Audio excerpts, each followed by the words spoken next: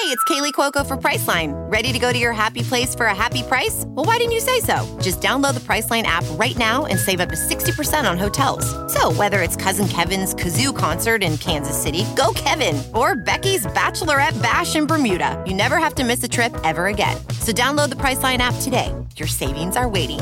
Go to your happy place for a happy price. Go to your happy price, Priceline. This is Merriam-Webster's Word of the Day podcast for Wednesday, September 5th.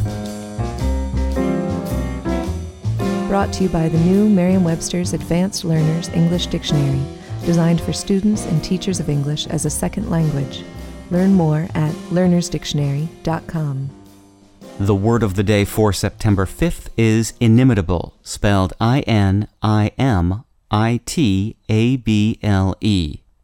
Inimitable is an adjective that means not capable of being imitated, matchless.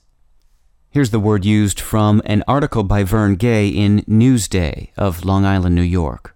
For decades after 60 Minutes launched in 1968, Wallace was arguably the best-known news figure on television after Walter Cronkite. Wallace was to the interview what Cronkite had been to the anchor chair, an authority figure with an inimitable style that was both aggressive and seductive.